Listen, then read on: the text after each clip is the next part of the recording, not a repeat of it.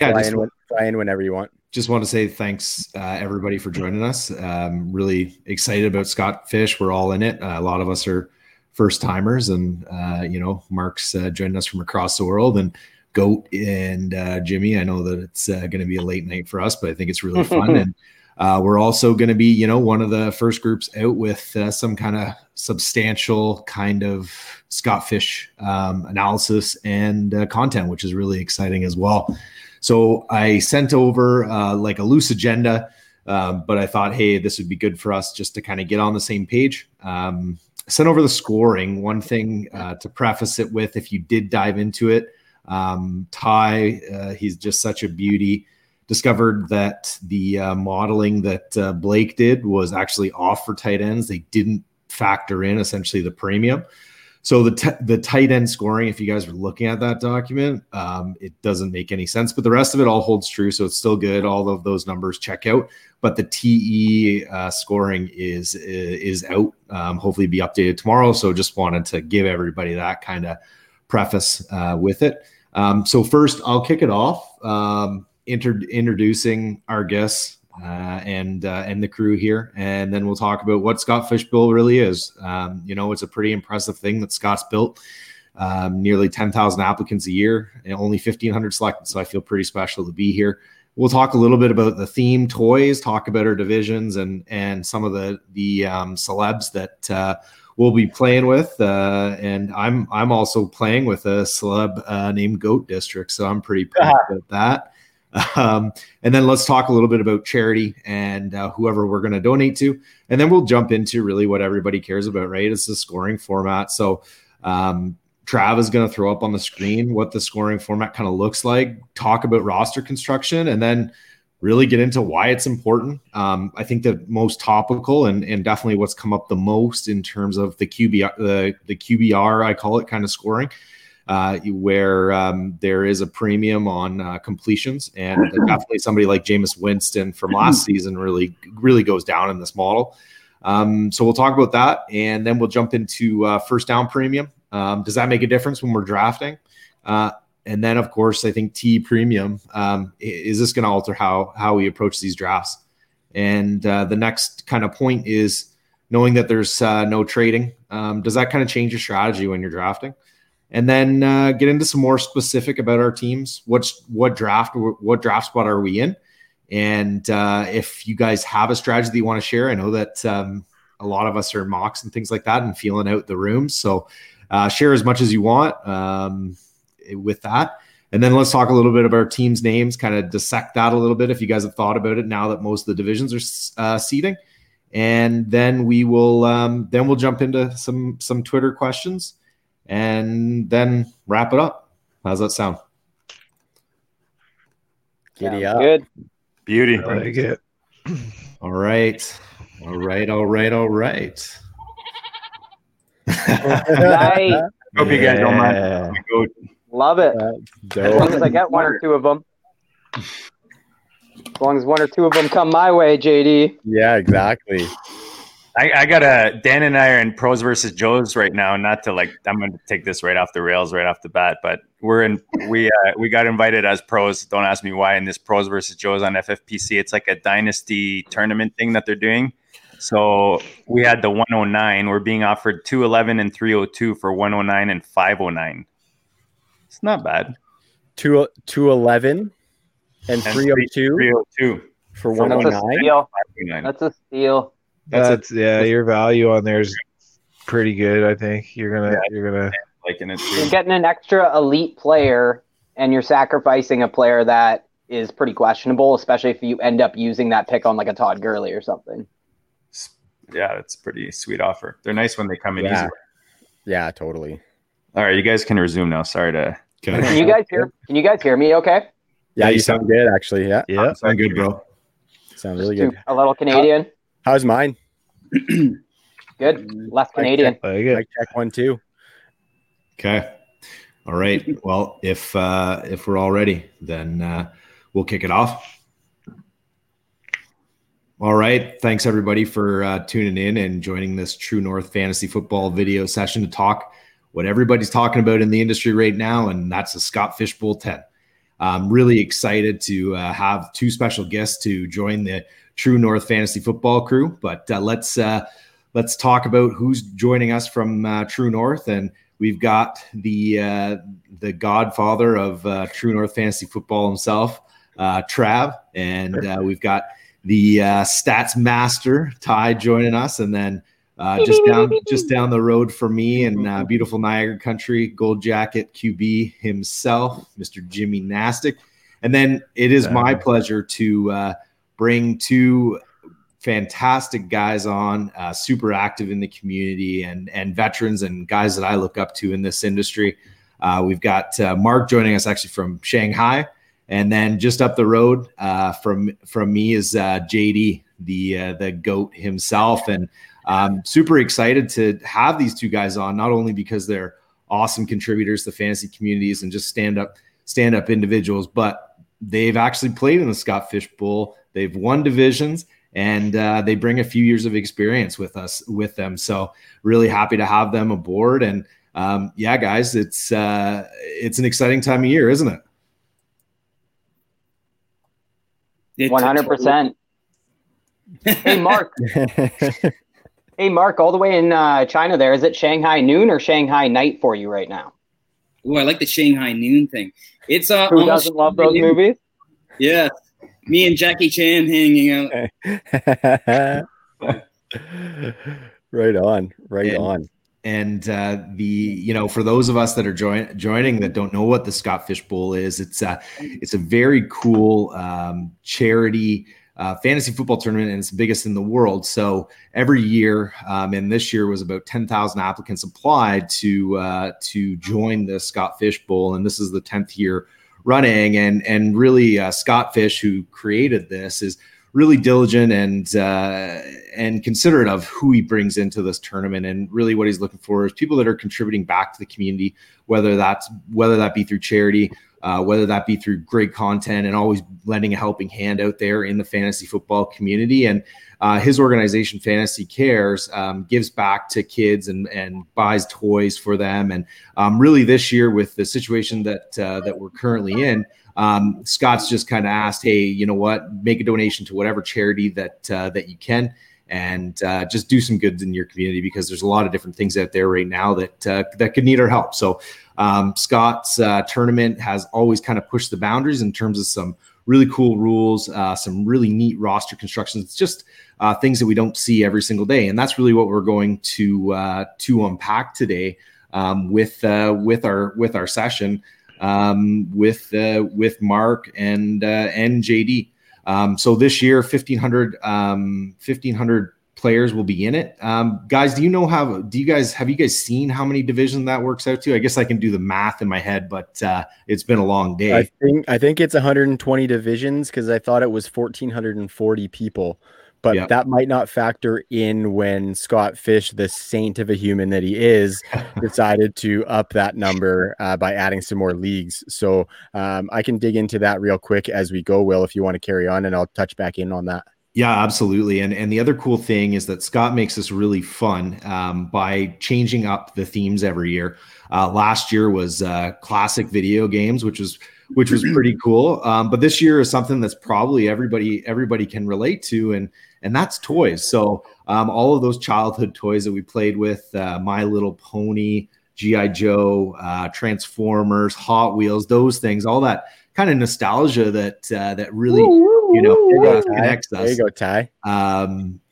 Scott kind of taps into that. So would love to hear, gentlemen, where are we sitting? What divisions are we in, and who are some of the guys and girls that you're playing against? I'll just get myself out of the way here, guys, and just mention that I have not been placed as of yet. Mark, I was hoping to get into the Hot Wheels division with you, my brother, but I just found out today on Twitter that I did not get into Hot Wheels. So needless to say, I'm anxiously awaiting where I'm going to be placed and who I'm going to be playing with. So Mark, why don't you talk about the Hot Wheels division, brother? Yeah, well, I was thinking design primarily for my division, so I didn't want to go with the pet rock route. So, and So so Hot Wheels was You always mean Neopet.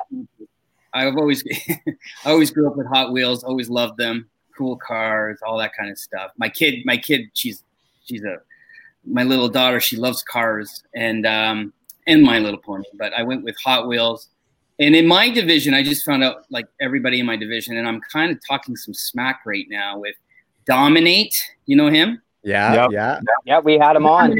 I have a little banter going on in the Twitters right now. Just Beautiful. For fun. He's good, dude. He's good, but the guy that I'm most worried about is actually Mark Leopold. You know him? Mm-hmm. He's another Roto Underworld guy. That's right. He was in the semis last year, and he was in the quarters the year before. So he's Wow. Yeah, he can play. So some formidable guys in my group. Not as many famous guys as normal. Like a couple of years ago, I was in the same division as Sigmund Bloom and Matt Kelly and Nate List in one. Oh, wow, God. Group of death. 8. Yeah, and actually that was the one that I actually got out, made the playoffs, and they didn't. Not a guy.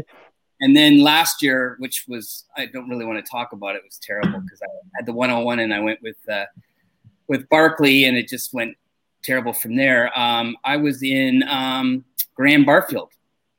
Oh, so, killer. Who happened to finish second last in the division, just ahead of me. Right on, Mark.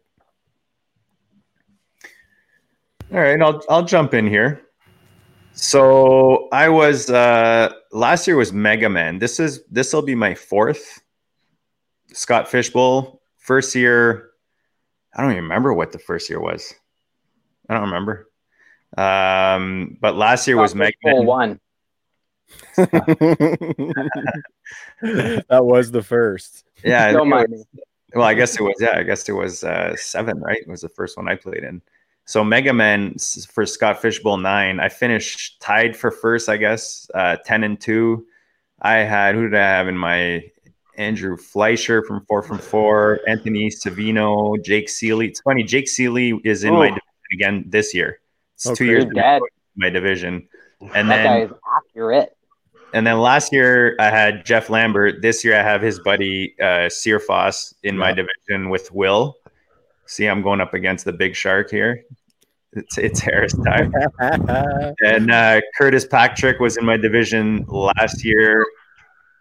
And that's pretty, I don't John Williams, I don't know. Not sure who that is. But yeah, you know what? It was my best season. I've progressively gotten better every year. So, this year I'm hoping to kind of go even farther. We'll see how it goes. But it's all about fun, man. Like you said, it brings the community like nothing else. The charity aspect is awesome. I do a ton of the eliminators with John Bosch. He organizes those. So that's another way that you can give back to Fantasy Cares. And draft, like it doesn't hurt to draft, right? I do a ton of best balls, but usually this time of year I slow those down and I just hit the eliminators hard, and we start getting ready for the fishbowl, and there's so many different things going on, but there's different ways. Even us Canadians have a few things going on, a bunch of leagues starting up, some best balls. Will's got a bunch of stuff he started up, and then there's even some charity stuff that I saw going around. So there's a lot going on in fantasy right now. It's probably mostly the dynasty community, but I think just overall in fantasy, and people are excited and hoping that sports do come back soon. And this is a way to kind of get into it, while the players are not on the field yet. Hey, Will, I want to jump in there because I like what JD said about the stuff that you're working on. So why don't you take a minute and talk about the CNBBCL, and just kind of let everybody know what that's all about, because that's really in the spirit of what the Scott Fishbowl is all about. And I think it's remarkable work that you've done in pulling that together. So I want you to take a second and talk about that, because it's awesome, my man. Yeah, absolutely. It's been super exciting and really only possible because of the support of everybody in this room right now. So thanks to you guys. But the Canadian National Best Ball Champions League is really the first of its kind in Canada. And what my goal was to bring together the best fantasy players in Canada. And I think that we're definitely on our way to getting them there. And it really just started off as a I thought maybe, hey, we'll be able to get 12 teams together. And then that kind of really filled up fast. And we got 16. So one full conference. And thanks to some of the great minds in here, we came up with a pretty killer Canadian theme in the Tragically Trailer Park. So two kind of iconic institutions in Canada, the Tragically Hip and the Trailer Park Boys. And everybody got really fired up and behind that. And we are 100% of all the money that's raised it's a little bit different from your kind of typical pot take home. So each team is playing for a charity of their choice. So the winner's pot will go towards that charity, and then the rest of the entry fees will go to KMH, which is really exciting, and it's fun to give back to the community. And it started off with these 16 teams, but now it's growing to 32. So our first conference was the Gord Downie Conference. Second conference is the Jim Leahy Conference, and it's just so exciting to see how fired up everybody gets and so excited. And it's been amazing to see the interest and people just constantly reaching me. And what started off as a little bit of COVID boredom has turned into something pretty big, and talking to a few corporate sponsors to get behind this and really support what we are doing. And I think that we've really established a name for ourselves out there, and I think that it will continue to grow. And I hope that it's one of us that's crowned the first champ. But at the end of the day, like JD was saying, it's all about doing it for a good cause and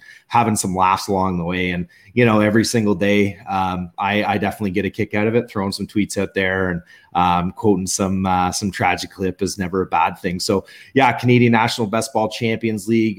You can follow the hashtag. I'm pretty active on there. If you want to get involved, please just send me a DM or however you want to get a hold of me, and we'll make sure that you get involved in some capacity, whether that's, a sponsorship or you want to be a player. More than happy to get you involved, but just want to thank everybody for being, so involved with it. And, I got to give a shout out to my brother, Minshew Brofist there, and all the work that he's done creatively too, to really give this thing some legs. So thank you. Thanks. My pleasure. I've had a lot of fun designing for all you guys. It's been a lot of fun. Yeah. And a big shout out to Scott Fish too. Like, I think this is what's so great about this whole concept is that it's completely trickled down, and this is the kind of stuff people want to gravitate to. Like, you hear a lot about Twitter. This is what we want to identify with, the good, and the example he's setting, it just can't be understated. That's what I respect the most about him. It's one thing to make it to the top like a Stephen A. Smith. It's an entirely different thing, and frankly far more rare these days for somebody to make it to the top with overwhelming good deeds and a non-agenda driven positive message. And that's exactly what Scott Fish is. He's accomplished that. Yeah, and Ty, it's so good, that you put it that way so eloquently. It's it's nice to see people in the industry that don't have an agenda. Right? Like, there's no agenda here. Like you, Will, who are exactly the same, it instills that assertiveness to go out and do similar good deeds. And that's the trickle-down effect. That's how it's so hard to quantify how incredible what he's doing really is and how widespread it is. It's really incredible. Yeah. I always like meeting people who are unlike me because I always have an agenda. So the human fund. So you're given to the human fund, Mark. Yep. Perfect. Hey, Jimmy, you just got seated recently, right? Where what toy division are you playing in? Oh yeah. So I let my daughters pick the division and the draft spot. Oh, that's what I was. And they went with their favorite toy, which is the Rubik's Cube. I quickly found out that I don't know what I'm doing with them. I still have one from 1984 unsolved, and at least two guys in our division just posted videos of these guys solving them in like a minute. So I had to put my video up there of some smack talking with them, me trying to solve a Rubik's Cube, which, to be honest, I don't know what I'm doing, so I just kind of chucked that and talk some smack for a bit on them. So those stickers off, Jim? You can just switch the stickers. No, I got her a good one. You can't cheat them. So my oldest daughter picked the Rubik's Cube division, and my youngest daughter picked the 9 spot. And I like the 9 spot.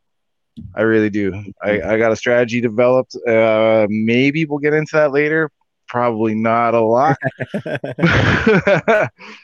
But me and Travis.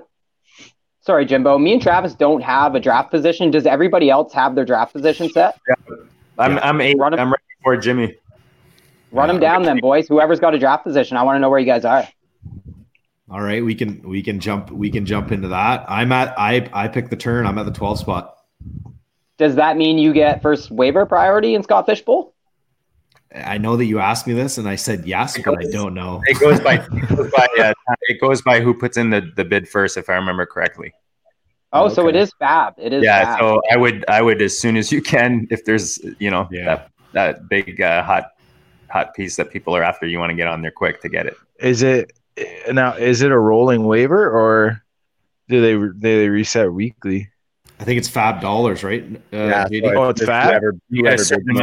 Yeah, it's blind bidding. Oh, yeah, perfect. Yeah, I thought it might be old school because of the sheer volume of teams. Tell you a little trick. A lot of people kind of give up on waivers or they forget about them pretty quickly. I found in the skip. I found it was pretty easy to get the guys I wanted.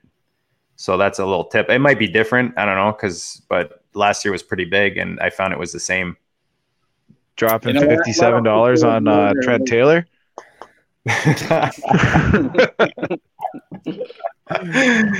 Pettis is going to be the hot.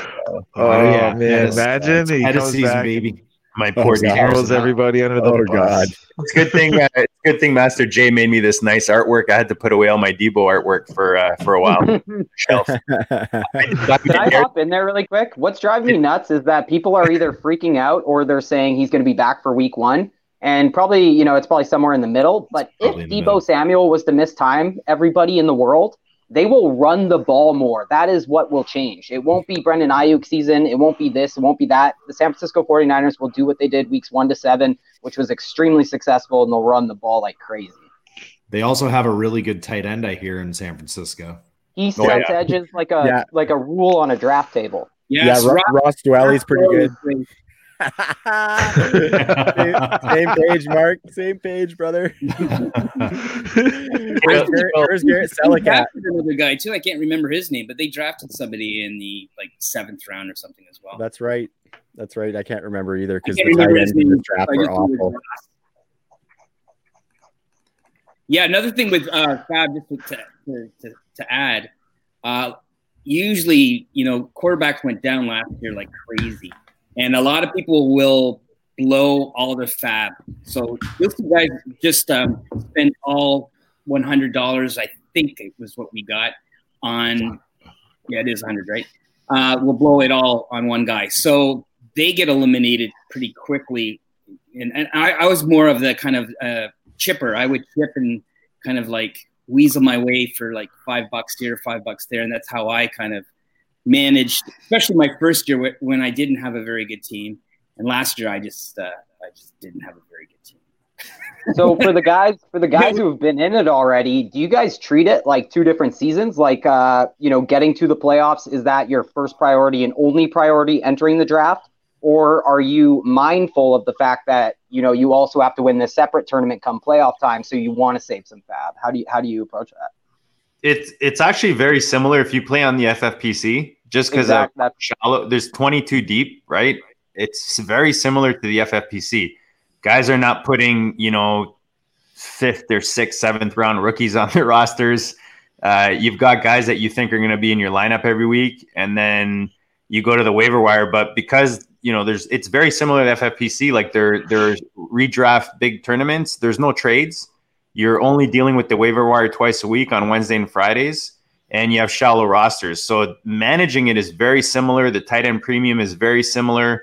It's like a super flex version of it, basically. So if you play on the FFPC, I feel like you have an edge. And it took me the first year to figure that out. The first year I got my first tip of the night is there's 2 of them. So one is participate as much as you can. There's going to be DMs on your draft spot, one on your division. Blowing up. And you meet a bunch of people. Everybody's super excited, once the draft starts. But my advice is this to people who are for the first time: don't get too caught up in what people are talking about strategy-wise and who they picked. And because you find out you know, everybody's picking the same guy in the same spot, and you're going in with a plan. You're doing this for a reason because you're good at fantasy, right? So just stick to what you're doing, participate in everything. But I'm just saying, like, it's easy to get caught up, and I find you got to differentiate, man. There's like an MTT in poker, you know, like it's a multiplayer tournament. You need to differentiate, just like those FFPC $500,000 tournaments. Like, to answer your question, Ty, you want to make it to the playoffs, and then obviously you got to have a plan for that. But tournament this big, for me, I just want to get there, and then I'll figure it out. Hey, JD, why don't you give us a goat for that one? There it is. There it is. JD, I love that. I love that analogy too to the FFPC. I think that's a great insight, and I think it's one more division share, as JD was saying. I'm also in the Transformers division, which is super exciting. Like JD and I, literally, I was gonna bring him coffee this morning. Social distance, safe, all that good stuff. Oh my God, I totally forgot about that. Yeah, any other day, you would have been here. Yeah, I was here. Totally, but you know, I'm super excited. And, you know, one of the reasons you can get excited about this, again, is because of the toys, and it brings back the nostalgia, but also just some of the crazy good design work that people put up here. And gotta give a shout out again to my boy, Mark, Master J. He did both Goat and I's headers. I don't know if we can throw them up there, or throw one of them up there. There's Goat. Look at that, man. He did it like in no time. Like, that's really, you know, one thing I love about, you know, we talked about in the industry, people are willing to lend a hand and help each other and all that. But if you like the creative side of, you know, Gabe does our intro music and our, you know, outro and all that, and guys like this doing this kind of art, it's unbelievable, the talent that's in this industry. And people are not, like you said, there's no ulterior motive. You know, Master J is not sending me a bill for like, you know, $500 here. Well, he might be, but I've offered. But no, I mean, look, you want to reach out to these people and support them for what they do. But my point is that there's a lot of talent in this industry. Take advantage, not in a like a negative way. Take advantage of what's available in a positive way. So right now, if you're in the fishbowl and you're listening to this, you probably are. So make sure you reach out to Master J, get yourself a profile pic, a background for the Scott Fishbowl. Again, it's just all about being, you know, participating and enjoying it and having fun with it. Absolutely. And hey, Willie, I'll put yours up now, my man. Yeah, absolutely. So it's only fitting that, you know, Optimus Prime goes to GOAT, and then we've got Mapletron as my avatar here. So we're going to be battling it out in the Scott Fishbowl division, and super excited. And I really, really hope that a Canadian takes that one home, JD and Mark. Again, awesome work on that. And I think that the people would love for us to jump into, hey, what does the roster construction look like, and what is the scoring format all about? I mean, we've kind of unearthed some interesting things. There's a lot of kind of mystique around this tournament and exactly how the scoring is, and it's so funny. You know, we were talking about it earlier. Just all the Twitter groups are going on, and all the scuttlebutt in terms of what scoring is and what the roster construction is.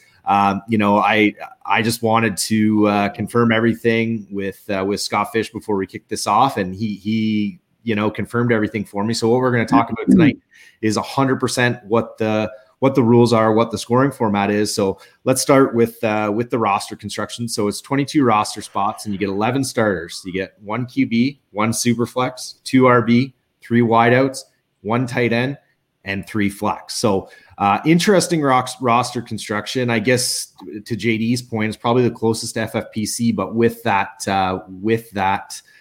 super flex option. Guys, is there anything that jumped out to you in terms of this roster construction, or anything that gets you kind of excited, or any questions that you kind of had to work through as you saw how these rosters are going to get built? Like the first thing that really jumped out to me being the super flex is like being aware of the bye weeks with no training, right? Like I've seen I'm actually in a few leagues where guys think they're even set with 3 quarterbacks. I take a look and they're all on like week 11 buys. I think like Daniel Jones, Kirk Cousins is is one of them, or Kirk Cousins and Ryan Tannehill, I think share the same bye week. Yeah, just like with no trading, it really, I think you really got to stay on top of the bye weeks.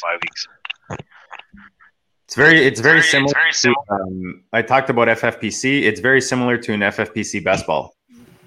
Like the way you build your roster. Yeah, you kind of have that back door with regards to the waivers, and you can pick up guys. But at the end of the day, if you build it similar to how you would in a shallower best ball, they've got those 20-man slims in the FFPC. It's tight end premium. It'd be similar to something like that, but super flex. So if you have an idea of how you're building your rosters there, you can apply it here and be successful. That's what I did last year, and it worked really well. When I looked at my roster, I was heavy on quarterback and running backs early. So I had guys like Mixon, Kamara, and Drake, who I had in the first 4 or 5 rounds. I grabbed Deshaun Watson early, and then a guy like Cousins, because of the scoring and the advantage for those more accurate quarterbacks. He was a guy I got pretty late, but he finished high enough.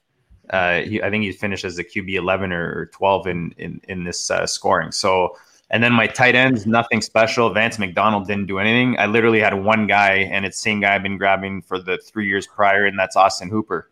Ooh. So, because the other guys I had were Ryan Griffin and Vance McDonald. So if you can hit on one, like for me, I'm either grabbing, and this was my strategy last year across the board. If I can get one of those top guys early at a good value or in a good spot, I'll grab them, the top 3 or 4 guys. But otherwise, there's so many guys down there, like the Jarwins, the Jonnu, the Ian Thomases, the Irv Smiths, like all those guys at the end. You get a couple of those guys, and then throw in like a Sternberger on top, and you hit on even one of them, you're good.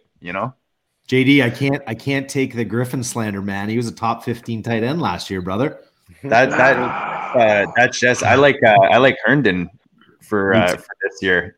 Me too. Are you guys talking about Ryan Griffin? Yeah. You know it. I love that. Is there anything, Mark, that jumps out to you? You've got a couple of these under your belt. Anything major in terms of roster construction here that jumps out to you, or any kind of insights that you can provide to some of us fishbowl virgins? Yeah, well, actually, I can share failure, which is no, it's true. What else can you learn from? I'll tell you what happened last year. Last year, I was the 101. And I was toying between Barkley, Elliott, and CMC. And I in the end, I went Barkley, which, it went and didn't go well. But I also, again, guys who were picking at the turn, I also went back in. Story of my life. And I went quarterback early. So again, being at the turn, and I've had this discussion with Will already. Sometimes you really control the game, the drafting process by being at the turn, and sometimes you don't. And it backfired for me actually. When I went to Barkley, and then it came back to me, and for the second and third, I decided to go quarterback, hoping that it would propel this quarterback run, and it didn't. And so be prepared if you're at the end to assume that you double up on a position that it's automatically going to spiral or have a domino effect. It might not, and if it doesn't, it's a little devastating. And of course, I picked Deshaun Watson and Aaron Rodgers, and again, Aaron Rodgers had a really off year, and so my first 3 players, I'm sitting there with, probably the best at the time, but you have to be prepared for assuming that a lot of people base a lot of things on last year. And this is, I think, something that I've learned is you want to try to predict what's going to happen this year, not fully rely on last year. And so, which is probably why you didn't go CMC, right? Last year? I didn't go CMC. Yeah, and actually, to be honest with you, he wasn't even in my conversation. It was really between Barkley and Elliott.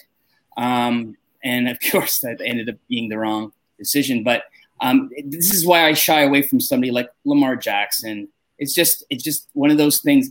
And the year that I did well, my quarterback I drafted later. So I'm still a big believer in, going to my third year. So I've got the year of a pretty good team and a year of a bad team. I would, if I can, wait on quarterback, but try to draft more than I need. So if I can because again, quarterbacks is such a volatile position. A guy like, the tops from last year might not be as good as they were last year. They might get hurt, etc. So I like to just pick up say 4 starting quarterbacks if possible, but not until say the 7th round, and I can start picking up guys if it's possible. I'm in a mock right now, and it was possible. So right. Again, it's only a mock. We can't judge everything by that, but it's possible. So I would not draft quarterback early if I can help it. And because the year that I did well, I ended up with Phillip Rivers, and I can't even remember off the top of my head.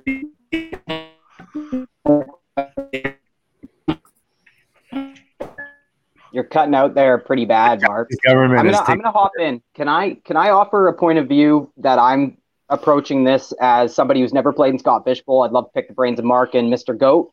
And then Travis, you can relate because we do not have our draft position yet. So I'm wondering for the guys who have played already, because I'm thinking draft position, it comes into play significantly, and that's because these drafts have very little data to go off with the scoring settings, and a super flex aspect always comes down to each individual draft, like the quarterback runs. They can come and go at any time in a super flex draft. Sometimes it'll start in round 2. In other super flex leagues, that quarterback run might not start till round 4 or 5. So I say draft position because if you pick in the middle, maybe you let the draft come to you more, allowing you to select quarterbacks, running backs, tight ends from the back of your tiers or whatever. But you can also start the run sometimes. Otherwise, I'm likely to come in and go in with a much more contrived plan. Like I'm going to be Ziggy Marley while everyone else is zagging. Is that the way to approach it, do you think, Mr. Goat? Or what do you think? Do you think draft position is going to play a big part? Or am I overthinking it? I was going to ask you guys if you know how to pull up who won last year, to see the roster, because I've tried every year and I can never find it on the site because I'd love to see it. I mean, I know that I did well in my division last year, but I think I went 2 or 3 rounds into the playoffs and then I got knocked out in the semis or something like that. But I never actually saw the team that made it all the way. I will say this. I think I've got it, guys. I can send it to you. No way. That's Gary's, right? Gary won it last year? Gary sent it to me. I'll send it to everybody. Like Gary IDP Gary? Gary Haddo. So, yeah, I mean, there are people that go contrarian. They'll go receiver. Like there's a guy last year here that went, Hopkins, Kittle, Cooper, and then Tyreek Hill, and then Lamar Jackson. But he didn't hit his running back till the 6th round. I have no idea how he did. I think there's a million different ways you can draft. I do feel, though, if you do miss out on those, let's say you do go total contrarian and you're hitting receivers early and then you go to tight end and your quarterbacks, I think that with the way this year is, I feel like you're behind when you're playing against other rosters on a weekly basis, just because you need one of those top 12 to 15, I don't know, the 3rd, 4th round, you want a couple. I feel like you want a couple. If I can start 2 running backs, and I don't like doing this. So having said this, talking both sides of my mouth, you want to go in fluid, right? You want to take what falls to you and all that kind of stuff. But the ideal draft, I feel like is getting a couple running backs in the first 3, maybe 3 in the first 5, your 2 quarterbacks. The receivers in this, the only thing they have here is you have to start 3. That's the only reason they have an importance. So there's no other advantage if you look at the scoring for the receptions and so on. No, so not in your flex spot. There is zero advantage in that. Exactly. So you can go late and often at receiver, and have depth there and just play matchups, and then just be maybe a little leaner at running back, but have guys that you can put in on a weekly basis. Yeah, I like that a lot because like the wide receiver thing has got me thinking quite a bit about my strategies and the fact that we have to do 3 flex along with that super flex spot.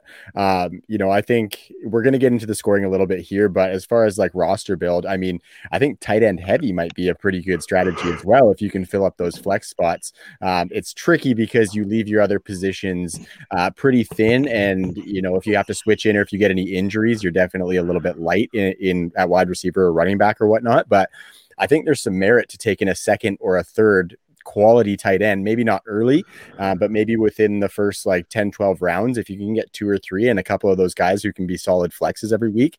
I think the thing I love is that there's just so many different roster build potentials, right? There's so many different ways you can go with the quarterback scoring and with the tight end scoring. And of course, the half point PPR brings a different wrinkle in there as well. Because I know Ty and myself, we usually base our analysis off the PPR format. So moving back to half PPR is definitely a different facet. So I just love the fact that it causes your brain to work in a bunch of different ways as far as how you're going to build this roster, because you only get one shot a year at the fishbowl, right? So you want to do it right. So I know guys like us who are like diehard into it, we're going to be racking our brains and hoping that draft falls. But I think the biggest thing that JD said there is to just be fluid. You can't, you can talk about maybe a couple different strategies that you want to go in, but you always have to expect the worst because you really never know what could happen. Kind of like what Mark said when, you think that at the turn, you taking 2 quarterbacks is guaranteed going to start a run that makes other players fall to you. Isn't always going to happen. So the unpredictability and all the different options is what I'm super excited about as far as roster construction. Yeah, great points, guys. I mean, we can mock 100 times, but when it comes down to it and everybody's on the clock, it's a completely different animal. Trav, I pulled up Gary's roster. If you just want to throw it on the overlay, we can take a peek at it all together. And, there's some interesting things that pop to me. I mean, it looks like, and again, this also doesn't factor in. This isn't the team he drafted necessarily, right? I don't know how you would get that, but this is his final roster. One thing that pops to me is that look at the breakout tight end, right? Hitting on Waller, which I definitely did in a bunch of leagues last year, was a big difference maker when you had that locked in tight end. One, at the back, he was going 10th, 11th, 12th round, depending on when he drafted him.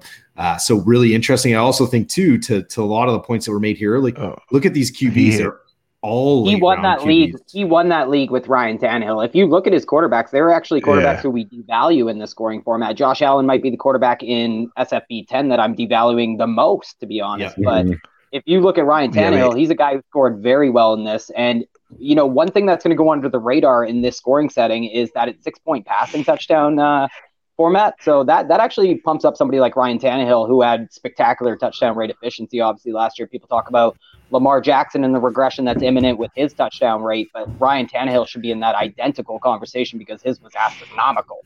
Yeah, the other thing that I have to point out, and I wish that Mark was here so I could rub it in on him, is he did have CMC.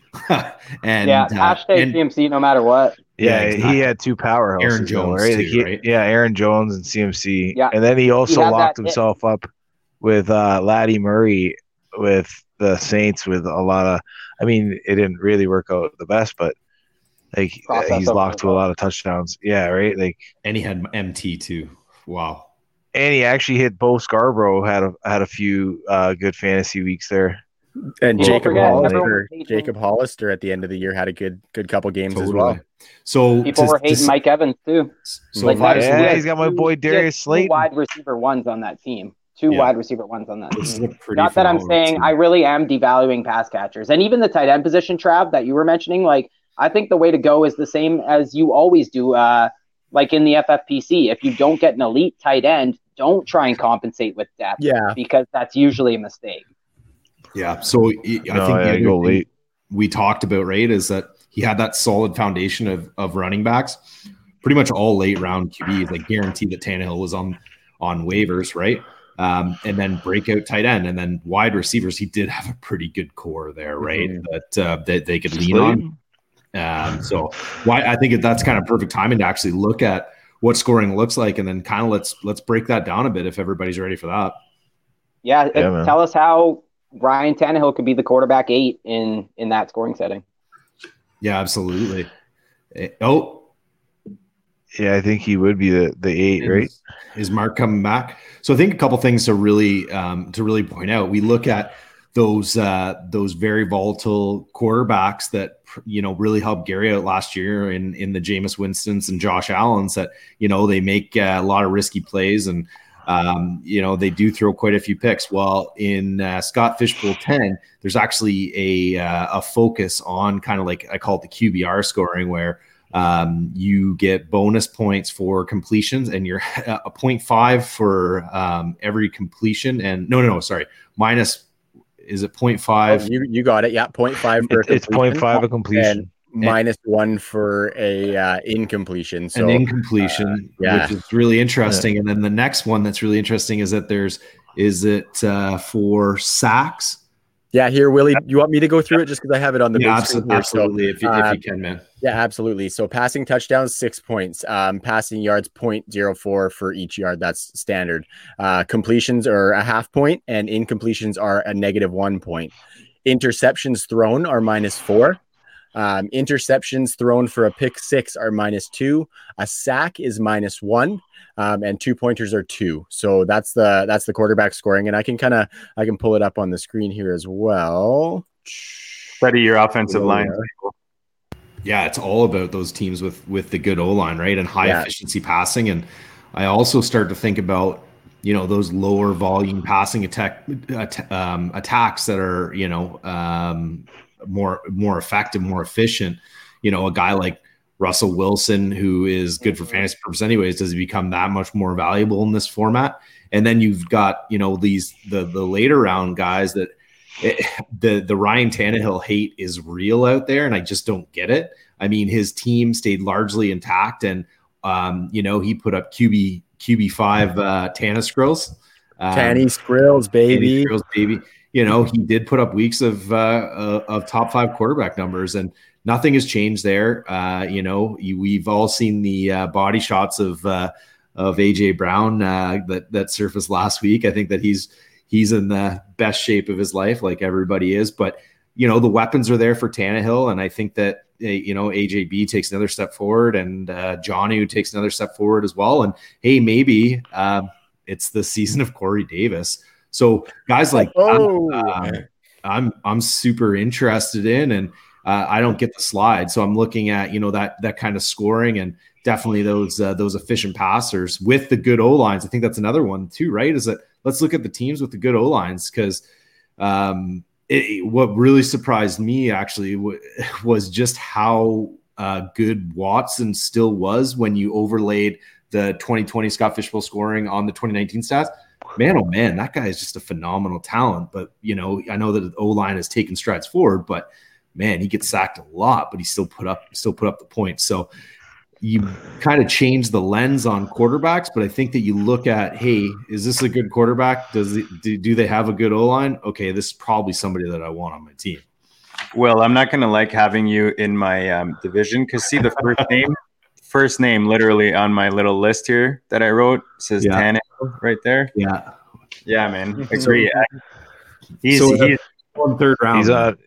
He's on my list too. Love the handwritten notes, boys. I mean, you look at this guy's stats from last year. True passer rating, he was QB1. True completion percentage, he was a QB6. Play action completion percentage, he was the QB1. Red zone and that ain't going anywhere. QB6. Clean pocket completion percentage, he was the QB4. Pressured completion percentage, he was QB6. So he's top 6 in everything. The difference is, and Chris Sims said it on his podcast, he's doing like a quarterback countdown, and he ranked Tannehill ahead of Murray at 11.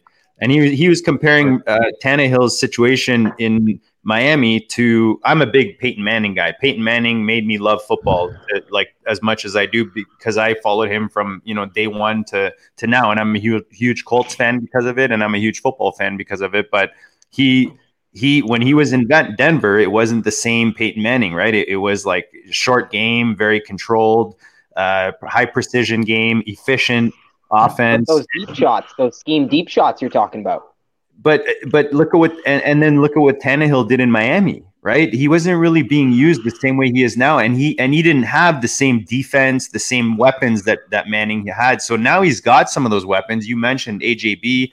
You mentioned, now Jonnu's coming up. Henry's there as one of the best running backs in the league. They've got the offensive line. Their defense is legit.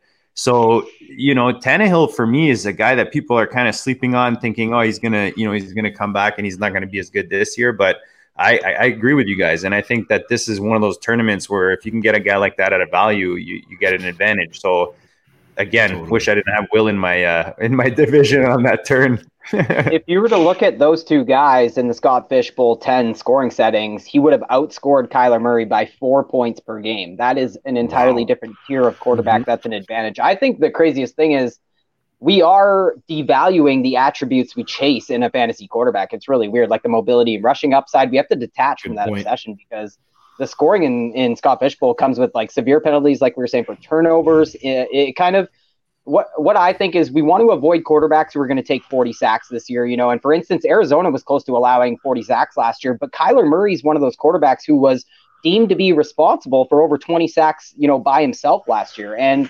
that 6 point per passing touchdown, that does factor into guys like Josh Allen, big time, guys like Kyler Murray, so it's wild that some of our targets in other fantasy leagues, they're fighting a few battles in this format. And the big emphasis for me, obviously, will be placed on accuracy. And yeah, like you said, JD, efficiency. And I love some of those stats you pulled, like the play action from a clean pocket. Those are the quarterbacks who are good. And you can say, oh, okay, it was just Adam Gase is that horrible of a coach to be attached to. You know what I mean? And outside of that, he is a good quarterback. So I love the Tannehill call. I think he does kind of occupy that tier of quarterbacks. Like, I hate to even say this out of my mouth, but Derek Carr, guys like that, you have to push them up, whether we like them or not. So here's a question, since we're talking about efficient quarterbacks. How early does Drew Brees go? Yeah. Late first. I think he's wasn't he 109 in this? So just real quick, boys, Drew Brees was the quarterback 21 in regular formats in 2019, and he bumps up to the quarterback 6 in SFBX. So I think kind of like Ty said, like it devalues a lot of those things that we chase in quarterbacks. Another thing that it maybe not quite as much as the sacks, but it devalues the volume a little bit as well, because higher volume probably means more incompletions, right? And that's minus 1 point for every incompletion. So it's not a sack or an interception, but and I'm not going to not draft these guys who are high volume passers, but it just makes you think and gives you a little bit of pause on taking those guys super early, because you can get like a Drew Brees is probably going to go a little bit higher when the drafts come about. But I think those guys like Ty said, Derek Carr, Kirk Cousins, he was the quarterback 9 in SFBX. Well, if I could just hop in, I think, are you sure Brees was 6? Yeah, I thought he was 2. I thought he was 2. I thought Matty Stafford was 6. Gotcha. Oh, points per game is 2. Yeah. If I could just hop in, I think Drew Brees encapsulates everything all of us are talking about. He has the offensive line. He has the scheme on offense. He has the coaching. He has it all. Drew Brees is accurate as anybody in the whole world. So, Ty, though, where are you taking him? I'll take Drew Brees in the first round, yeah. Yeah.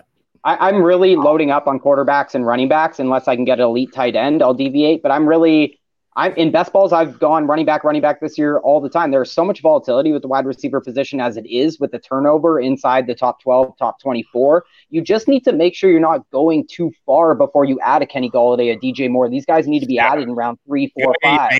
You just got to hammer them. No, I actually I had a question for JD there where he said he kind of felt like you're playing behind the 8 ball if you're not grabbing your running back early, but I wanted to ask him, like, from the 9 spot, I'm actually kind of considering possibly doing a Drew Brees and if he falls, Travis Kelce 1-2 with that scoring format. And I just want to know his thoughts on, like, does he think it's going to be that big of a disadvantage if you can hit a guy like David Montgomery who's going to hit like 250, 225 touches on the year? Right? Like, no, not at all. I think it's deep enough that you like Montgomery's not gonna, it's not necessarily on talent, but just on volume. That guy's he's a guy you can start every week, right? So if you could go either way. You just talk about Kenny G. I was on Dynasty Warzone, and Kenny G we talked about is like the perfect guy that if you start heavy running back, you grab him in the 4th,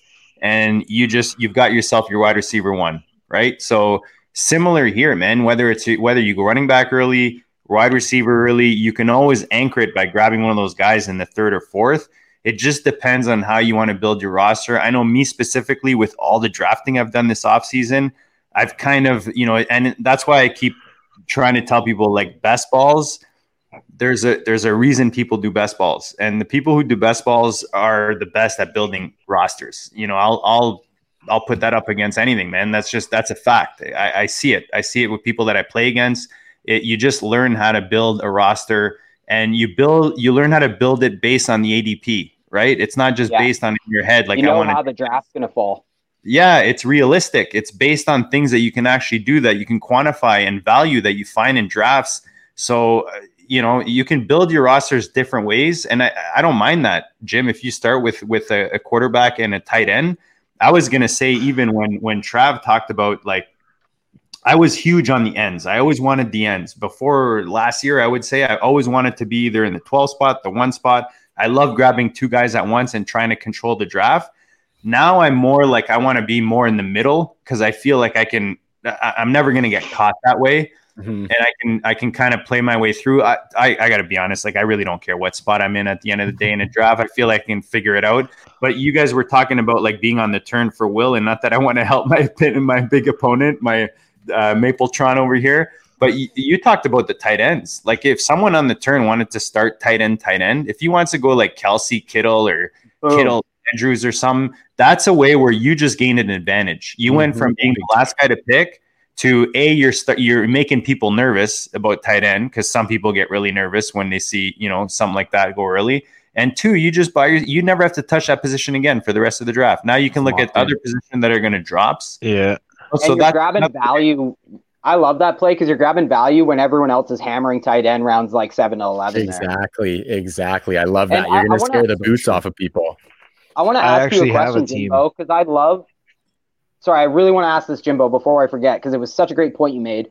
And Travis made the point earlier about quarterback, how we're devaluing volume a little bit, and I totally agree with that. But are we pumping volume up at the running back position because of point per first down, and because of the devaluation of anybody who catches passes whatsoever, whether it's Tariq Cohen or whoever? Is David Montgomery kind of one of those guys you guys are really pushing up and makes for a perfect guy? I think. Well, I know I am, but like I said, I think he's getting kind of shit on a little bit. Like he's a running back that's going to get like 200 carries, right? Like in this offense, like 250 probably. Yeah, probably 250. Like I said originally 250, but like honestly, like 225, 230, 250 is pretty high, but like he's locked in the volume, and he's a guy that I'll definitely grab. Like that's why I'm kind of considering. With the 9 spot, I think it's actually a perfect spot to maybe even grab Kelsey at the 109 and Drew Brees coming back, depending on either way. But like those 2 guys are I think deadly with the positional value, and then I can go like you guys are saying with value later on in the rounds, and guys are kind of scrambling for tight ends. And David Montgomery's high on the list, actually. David Montgomery, but I know it's kind of risky. But Todd Gurley's another one, because I don't really see the true competition behind him, and I know that you get scary, a little bit. But... Yeah, I think you get some high variance with David Montgomery, like career arc wise. Like David Montgomery could have that breakout. I think the high variance Todd Gurley would experience as his knee fucking blows out. Yeah, but Todd Gurley's another guy like I'll grab, because I mean that we're pushing up in this format.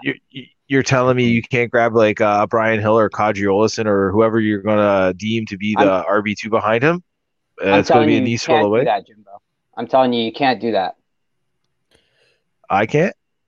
I'm saying we shouldn't do that. I know what you're saying. I'm kidding. We should be grabbing all the running backs. I'm planning to occupy all my flex spots with running backs. Mm-hmm. Well, I'm in. You're right, Jimbo. I'm kind of in a league and with the tight end premium that's kind of similar to Scott Fish scoring, and I got kind of lucky, actually. I do have a Kittle. Actually, it's 3 flex positions that you can do the tight ends with 1 tight end that you have to start. And I have Kittle, Kelsey, Waller, Hooper, and who's the other one? Yeah, I got a lot of them, man. Like I have no idea.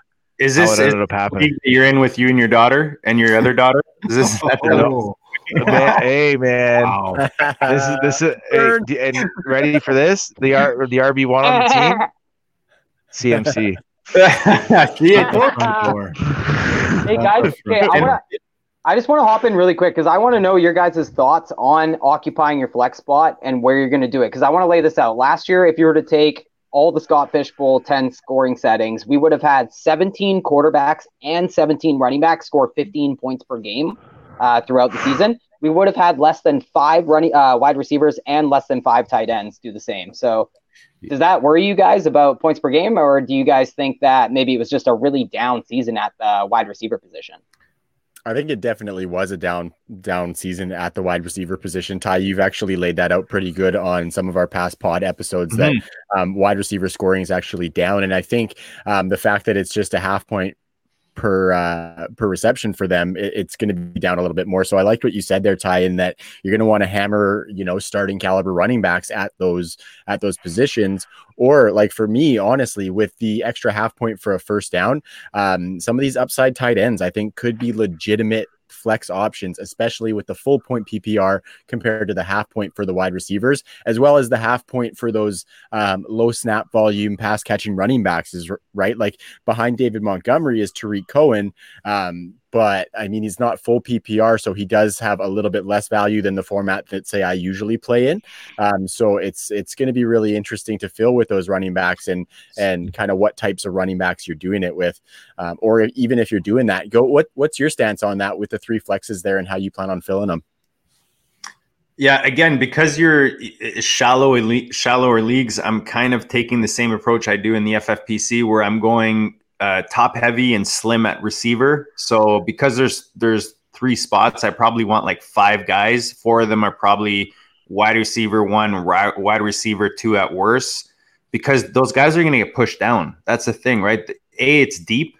Those tiers are a lot wider this year at wide receiver position versus in the past. So you can get yourself like some, 3 or 4 wide receiver 2s or wide receiver 1 and like whatever 3 or 4 wide receiver 2s to fill the other 2 spots. Whereas the running back, it gets pretty shaky. So if you do go with that aspect, you balance it out nicely. So if you're tight and slim and top heavy at receiver, the depth that you have at running back, because of the nature of the position and being able to know on a weekly basis who's going to start, this guy got hurt, so now Boston Scott is now starting, or whoever you got, Chase Edmonds that you picked up. Don't say that, Goat. Don't put that on Miles Sanders. No. Yeah, I got 30% ownership, bud. That's my boy, Goat. That's my boy. I'm not. Hey guys. On anyone, man. But how'd you get Eckler last year and win your league? I had Eckler in like most of my leagues last year because he was one of those guys you got late, added depth at your running back position. You knew when he was going to start, and when he went off, you had a starter every week. Where it's harder to get that at receiver. So that's kind of how I like to build my roster, and I don't see it any different here in this tournament.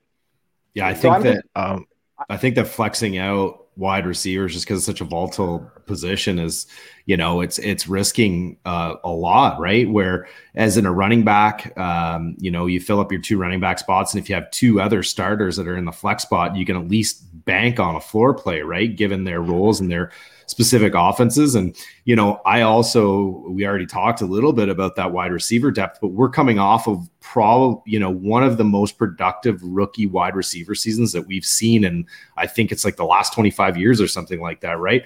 You couple that with an elite wide receiver class coming in. What does that do to the value of incumbent wide receivers? It should just push it back, right? And that's why it really resonated from what you guys were saying earlier about hammering those tight ends early. That can cause some real panic when Kittle and Kelsey go off the board that early. Everybody starts to think, okay, well, those guys are off the board. I don't have that reliable tight end, because outside of those 2, I don't, tell me who's a reliable tight end that you can bank on X amount of points. Let's say call it 15 points in the tight end premium scoring. Who else is there? There's literally nobody. So, causing that tight end run to go earlier can really push that wide receiver value back. Like when you can grab, the Deontay Johnsons, the Slaytons, the Jones, Christian Kirks of the world later on. I mean, give me that. Yeah, they're a bit more volatile, but hey, I'm going to have that locked in tight end and running back position early that I can bank on every single week and know that they're reliable starters. And I can hit on those big weeks of, some of those more volatile guys, right? Like the Slaytons and the Kirks that can go off for a massive week. And Jim was talking about earlier, like trying to take 2 quarterbacks there on that turn and it not having an effect. That first year where I did not do as well, I was kind of following the herd. That's kind of what I tried to do. I tried to pick off 2. I remember it was like Mariota and Carr, something like that on the 2-3 turn, on the 2-3 turn. I think that's what it was, or something like that, where I was trying to grab 2 because I figured if I get people nervous, it'll push things down, and it just didn't happen. And I just remember the rest of that draft, I was kind of chasing it. So I think Jim hit it on the head with if you're not there with quarterback, don't chase after it, because then you're just it's the same thing with running back, right? And that's why I'm using the tight end as the pivot, right? Because then you're just you're behind everyone else. If you're just chasing what everyone else, you got to figure out a way to differentiate from what's going on. Yeah, and depth isn't always going to give you fantasy points. Like people mistake, having a Cole Beasley and another PPR useless bum giving you 10 PPR points isn't the same as somebody who can plug in giving you 15 points. No, totally. And just I want to do this before I forget. So in the Scott Fish Bowl 10 scoring settings, if you look at the wide receiver 13 to 24, so exactly the wide receiver 2 bracket from last year under these scoring settings from this year, they are within 1 point per game of each other. Mm-hmm. So you just need to make sure. Yeah, you just need to make sure you're hammering a bunch of those guys. You know what I mean? That's how you fill your wide receiver room in a tournament like this, I think. Totally, and that's kind of the perfect kind of segue into, we've broken down the QB kind of outliers. I'm wondering from what you guys are seeing right now, was there somebody with the settings? And again, I mean, we're drafting for 2020 and what those players are going to do that year. And sometimes if we're looking back, we're going to get burnt, but I'm still curious, was there some outliers in terms of those running backs and wide receivers that with the Scott Fish Bowl 10 settings kind of jumped out to you and said, wow, this, they got a ton of first downs. It's they're a lot more higher in the scoring settings than what I expected. I'd love to hear, Jimmy, if there was any of those players that kind of popped for you. Well, with the running back, not so much, but talking about running back, so I did actually want to ask a quick question there. As JD brought up, like, you can win with late round guys, like he said last year. Eckler was one. 2 years before that, it was actually James Conner. I have a question, and it's how early are you drafting a guy like Alexander Madison with the potential of the Dalvin Cook holdout, and how early are you willing to grab Cook as your running back there? I'm going to call Madison as I might get burned on this, but my gut just does not prove me wrong often. I feel like Madison is this year's trap. I think people are going to invest too much in Madison. I think he's going to be this year's Henderson. People forget what happened last year when Cook was out for 2 games. Like, look, my boy was the running back to own. Boone just went from 6 to midnight. Boone season, exactly. hey guys, can I bring up another with Madison, man? I just don't see it with Madison. Just look at his stats last year. How many RB1 or RB2 production games did he show you when Cooks wasn't playing? When Dalvin wasn't on the field, he doesn't catch the ball as much. Like, I don't know. I think people are just kind of fitting him in and putting him in as the replacement and think he's going to be Dalvin Cook. And I think that could be a mistake this year. That's just my approach on the situation. I think Jimbo was on the right track. Like, I think we should be compiling backup running backs like Chase Edmonds. These guys were pushing up our board significantly in the format. But I totally agree with Alexander Madison. He might have been the least efficient running back in the red zone, touchdown rate, everything you can look at. And it's not supernatural. It's because Dalvin Cook's used in the high leverage situations because he's much better. And guys, I get where everyone's coming from, but if you're worried about Dalvin Cook from a contractual standpoint, you should be worried about like a dozen other guys too, like Joe Mixon and all these guys. I'm not. I just kind of curious on where you think they're going to get pushed up on the boards. Like I have Madison as a late round guy where I've had him before. Like this holdout situation came up, and I'm telling you, I'm selling them as fast as I'm going to get as soon as I get a decent offer. Like, I'm unloading them.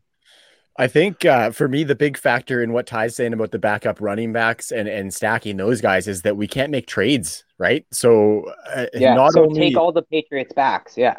Not only do we want to handcuff. Hey, Ty, that didn't work last year, man. Did not work. It did every year before it, though.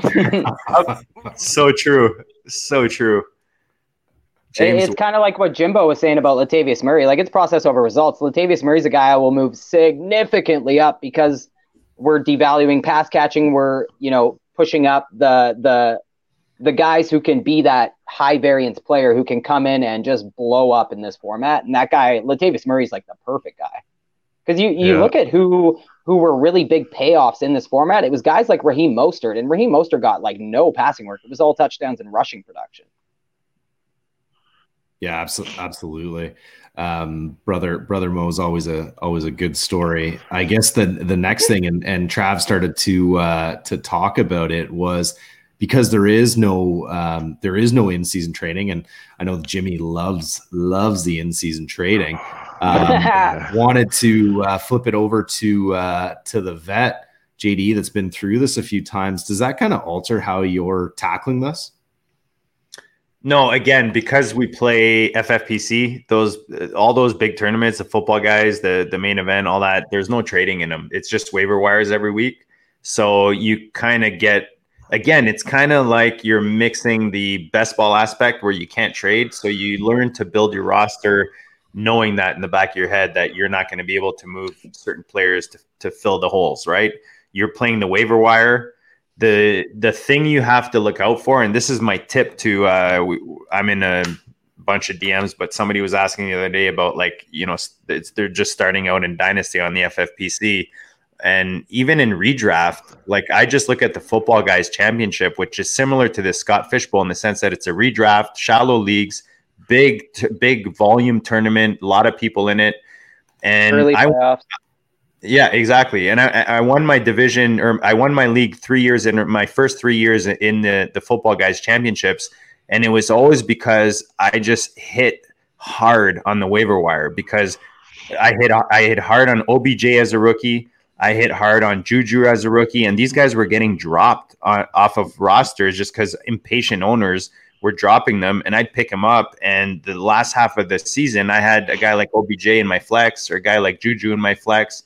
So I would just say keep an eye on the waivers, because like I said earlier, people give up on it pretty easy. Once they're down or have a losing record, they kind of lose interest, or I don't know what it is. But I found all 3 years that I've been able to get guys on waivers pretty easily, and but don't depend on it.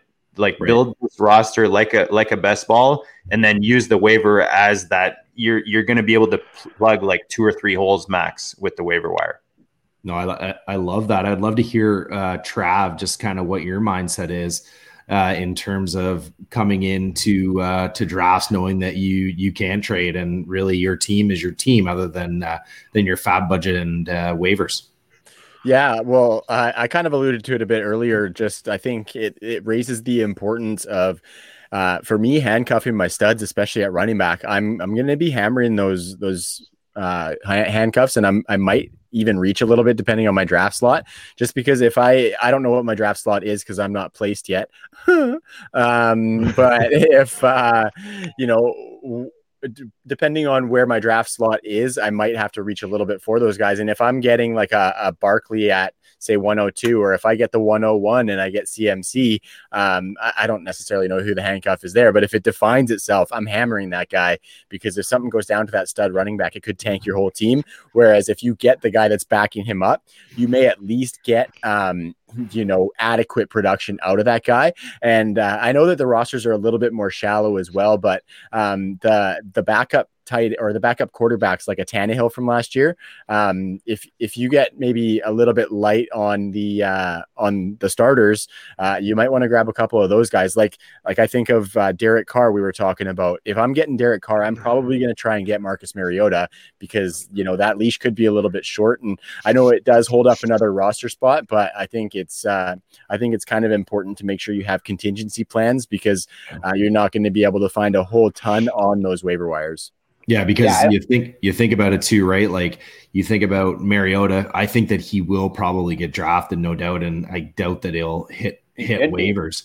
I think he's going to get meaningful starts this year, man. Well, I think that's the type of guy who 100% of somebody's tab gets spent on. Jimmy doesn't like. Yeah, but that's what I'm saying. No, I do like it. That's why it's probably beneficial to pick someone up like that in your draft, because as soon as that hits waiver, someone that doesn't have a quarterback is going to blow their mind. And then too, just maybe a game theory thing too, is if somebody has fab and they want to prevent you from, being successful within the division, they could throw all their fab on and just sits on the bench. Right. So I think having that locked up, and especially on the running back side too, and on the QB side too, hey man, you don't want to be paying out of your nose for those waiver wire pickups. But Jimmy, man, I got to hear from you because you are the master of the deal. So how are you going about it, man? It's to be honest, man, like looking at these scoring settings and roster construction, it kind of favors. It feels like a championship roster is the way I kind of would build it. Like looking at the QBs, oh man, there's 4 of them that I really like, and I say 4 because it's 2 sets of 2 that have 2 bye weeks. But even then, I feel like you can get 2 of them kind of late. I'm looking at probably hammering, like I was saying to JD there, an elite quarterback like Drew Brees and an elite tight end in my first 2. Hammering or my running backs through rounds 3 through 5 probably, and then picking up a shit ton of quarterbacks. so I have them is probably my biggest plan right now, because I know I can't trade the quarterbacks, but even still, like I'm going to be taking a guy and I think I'm going to get him at a discount too, because he's not really a starter right now, and that's famous Jameis. Also, you just kind of handcuffs him there with Drew Brees, who I'm trying to pick up. Another guy that I'll throw a dart at late is going to be is Cam. I hope he's not signed by the time we end up doing these drafts. Jim, stop giving me all stop giving me all picks. No doubt, eh?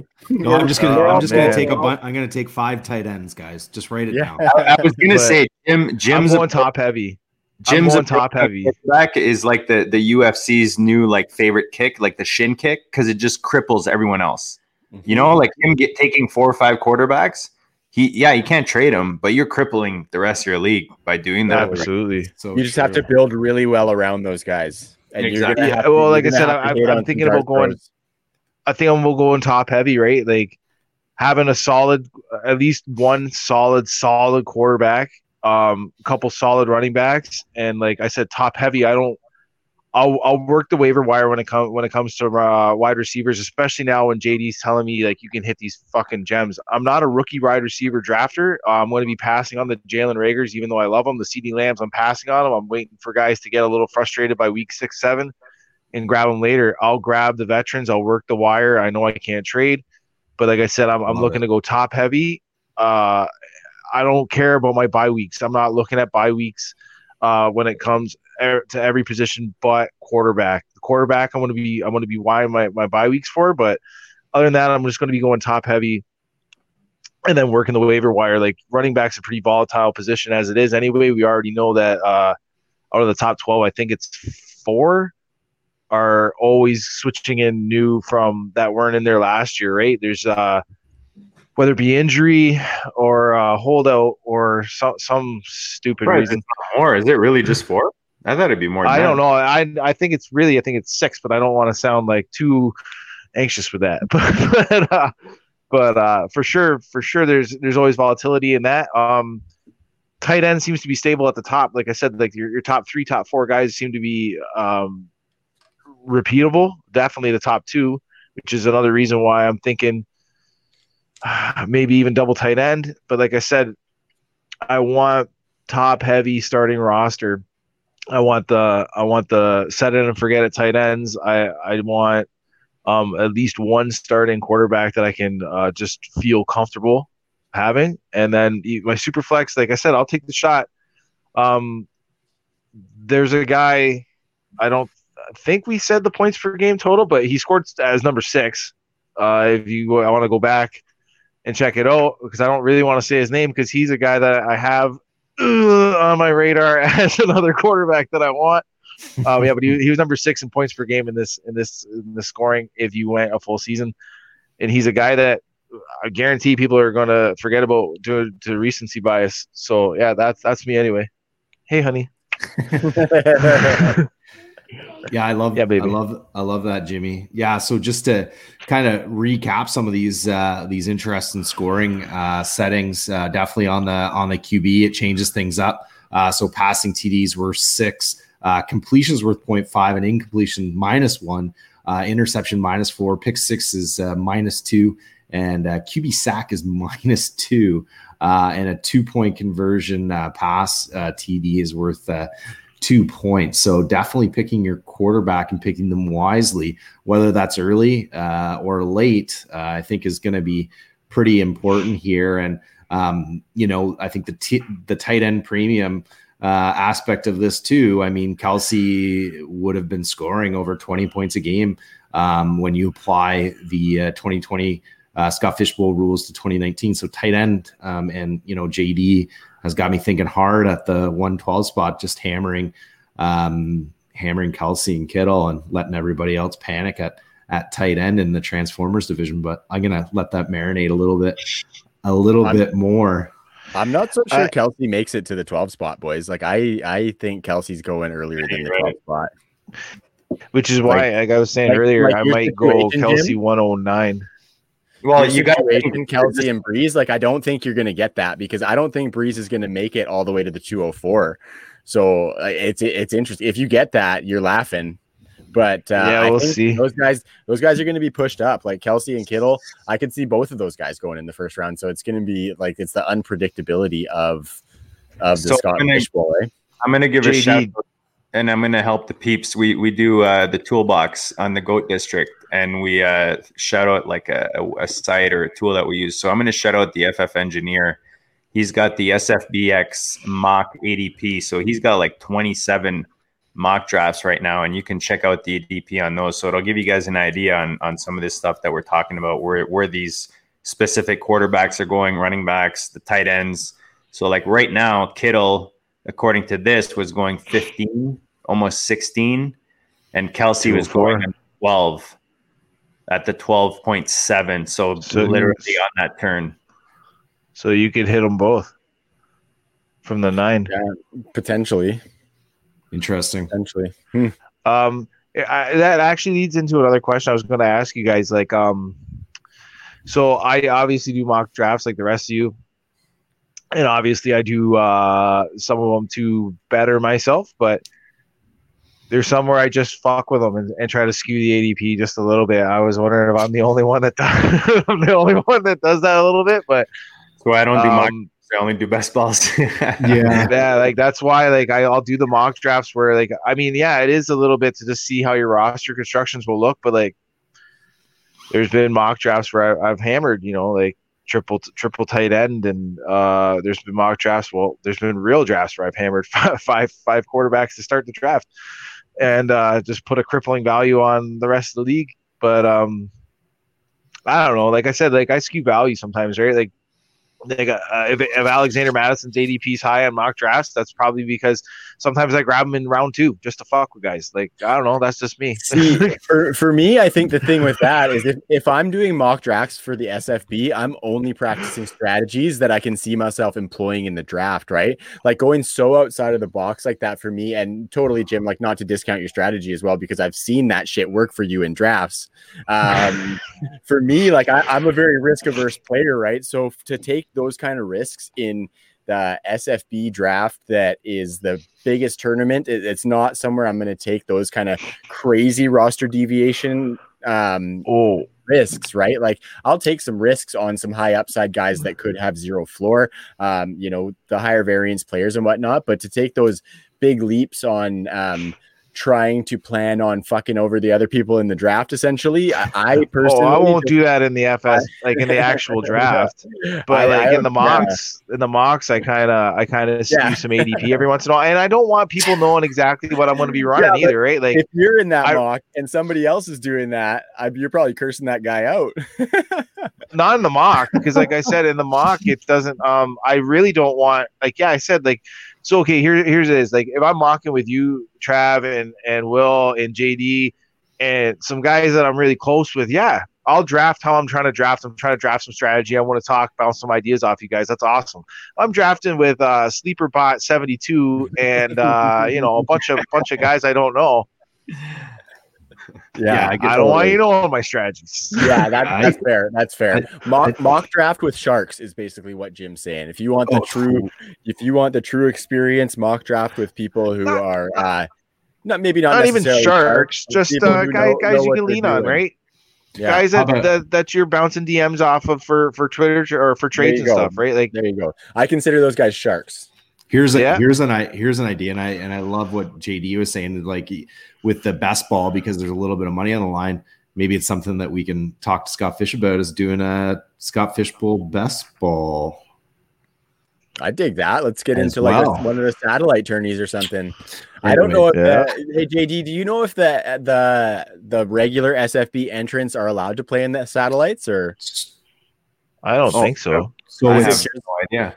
It's not encouraged. Yeah. Okay. Yeah. So I get that too, right? Like let everybody play. But that's interesting. Yeah. It'd be fun to find a platform that can allow us to do this exact scoring.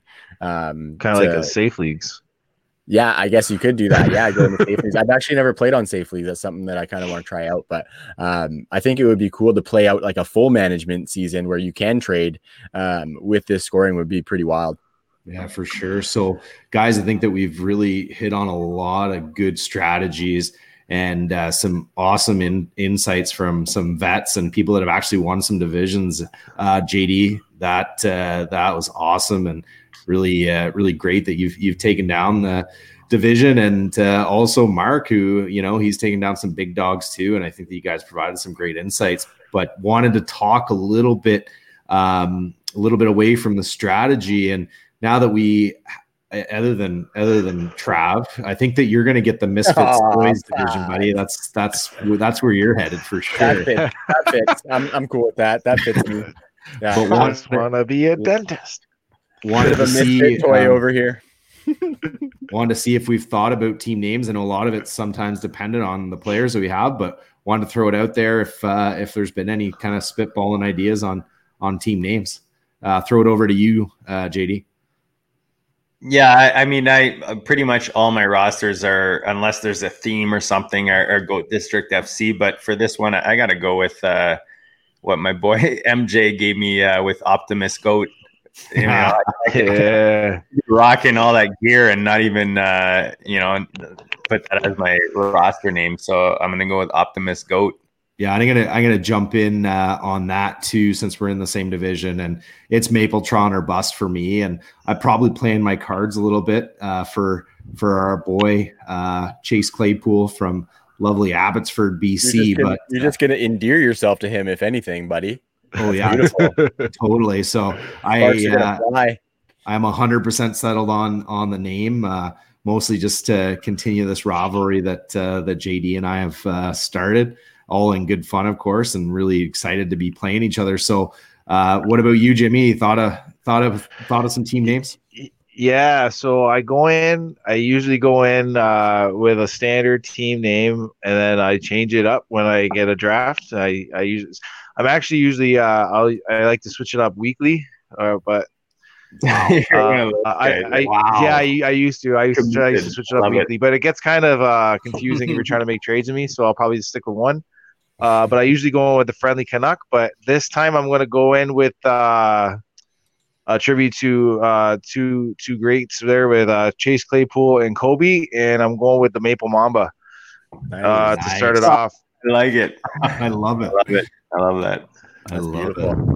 I haven't thought of any because I haven't been placed in a division or gotten a draft spot yet. In case anyone wanted to know. Trevor, you sure you're in the tournament, right? You got the email? Shut your fucking mouth, Will. Yes, I am. All right. Yeah, no, I was actually stoked for Hot Wheels because there's like, I played with Hot Wheels. You had the car mats out with your buddies, pretending like this is your crib over here, this is his crib over here, and you're gonna drive. So I was pumped about the Hot Wheels for that. And there's so many like cool names for the cars. Ty's still doing it. Like, yeah, he's still playing. You're gonna get the American Doll division. Yeah, they brought their fucking that would be awesome. That would be awesome. So, Ty, do you still have one of those car mats? Because I'll come over and play. Oh, geez. Oh my God. Yeah. Save me a dime. I And need a Ty, dime to the call laundry, Ma. you get the laundry. Yeah, call Mom. What you do is you get the laundry detergent out and you pretend it's snowing on the car mat. You get the laundry detergent out, and then it's a snow day all over town. See, that's what us in BC had to do to replicate you Ontario weirdos. They were just like, Yeah. shut the fuck up. Are you sure it was? It's like every day. Get out of my face. Yeah, another white. I don't know. I only substance drove you in the guys summer. split around or what? It was nice. Ty, and you're still divisionless too, right? I am. And I think I'm just going to be that classic guy who's the worst and sticks with like Tyrell's terrific team all year. Won't change the game. There's always like that one guy in the fantasy league who just doesn't change his name all year. And you're just like, what the fuck is wrong with this guy? Oh man, That's awesome. Nice. Seriously, but I'll do the, like, you know, a pun on whatever division I get in, or obviously a player team name. What do you guys think of I'm in the Tragically Hip division in the CFF whatever. And my team name is fully completely. And you're so close to having the real name. Like, you couldn't have just done it? Man, oh man. Is it BL? Is it BL? Am I just missing CNBBCL, man? Talk about your team, jeez.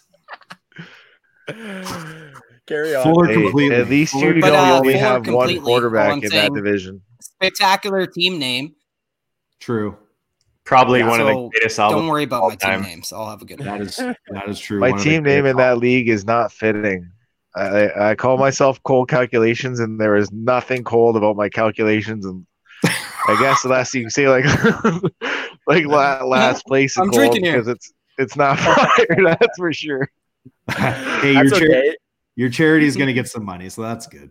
My team name in that is Corderelia, because I fucked up and accidentally auto drafted Cordero Patterson as one of my receivers. So I figured the team name had to go along with that. And Cordelia happens to be my favorite hip song, so I thought it worked pretty well. That's a win-win. I still got. I know he's not on here, but I got not Trip sure Connor about there. win on that one, Willie. Go ahead, at least you drafted Cordell Patterson, still better than taking Teddy B as your only quarterback in a Superflex basketball. Bold strategy call. The worst is you guys are going to lose. Guys, Teddy. You guys are going to lose to Blow at High Falls. So. I think Teddy you have David Blau might be a quarterback to target in this Fish Bowl. I think you're right too. He's going to be efficient. There's going to be short targets to DJ Moore and CMC, easy ass completions. I really like the Teddy B call, Ty. Yeah. Okay, man. I thought we almost made it out of this thing. I didn't get going to be a similar system. But I was really hoping he didn't made it out without saying his name. Have divisions. Yeah, you guys are divisionalists, so yeah. So what we say doesn't matter. Why don't we? I know that. Okay. Oh man, we're what shirt is that? That's one he won. He said with that's with the 69 on the back. I got Batman battling out. Those are awesome. I got an Eagles. What was that other Lego Funko? Hey, what was that other Funko? Hey? Is that the Karate Kid? That's GSP. He said. No, it's GSP. I was like, what is that? Is that Daniel Russo? We've got a few questions here, guys, from Twitter, and I think that since the divisionless people can't talk about their names, it's probably a good time to answer some of these great Twitter questions that that some of the True North fantasy football loyalists have written in with, and I know that they were pretty pumped that JD and Mark were going to be on the show. So Chaboy J. Rich writes in, and he wants to know who's a player in the first 3 rounds you absolutely cannot draft or you will suck. I need answers. What do you guys think? I'll throw it over to Ty. Who in the first 3 rounds you cannot draft, or you'll suck. Okay, I'm gonna take an outside of the box answer here because I hate answering questions the way they're asked for some reason. But I'll say any tight end who's not an elite tight end. So Mark Andrews falls into this bucket, in my opinion. I also think any quarterback outside the top 20 in whatever your rankings are, these are the players to avoid in Scott Fish Bowl in the top 3 rounds. That'll be my answer. Love it. JD, what are you thinking? Yeah, I mean, I'm looking, there's guys that are obviously, it's hard, right? Because the guys that I'm looking at that might not hit are guys that are at a position that are going to be very valuable in this tournament, like the Aaron Jones. CEH is risky, right? You pick up a guy like CEH. I love the situation, and I love, as much as Trav was saying, like, you don't want to get too risky and all that. I feel like, again, this might be my poker background, but when you're playing an MTT or you're playing in a big tournament, you kind of want to take those risks. You want to have that team that's completely different. Anyone that plays DFS understands, like, those the $1 million whatever on a weekly. You got to have the most obscure. You got to have like Rex Grossman launching the ball to, I don't even know. I'm trying to think who was even catching the ball back when he was playing, but you really want to differentiate. And Ty, you were asking when we first started this show, when you're building your roster, are you thinking like to get to the playoffs? Or are you thinking to like win the whole thing? And I feel like now that I think about it, I'm going to play this thing to win the whole thing. And I want my team to be different and differentiate, and have those advantages on a weekly basis. So again, it's all about being fluid and making that advantage based on how your opponents are drafting. But I think that might actually be the key to this whole tournament. I love it. Trav, what do you think? Hank Basket. Yeah. Hey, don't you besmirch Hank's name, all right? Don't you besmirch Hank Basket. Hey, he remembers him because he only remembers Rex Grossman because he almost beat Peyton Manning in the Super Bowl. almost. Did you watch that Super Bowl? So for I watched the kickoff return for a touchdown, turned her off, baby. Yeah.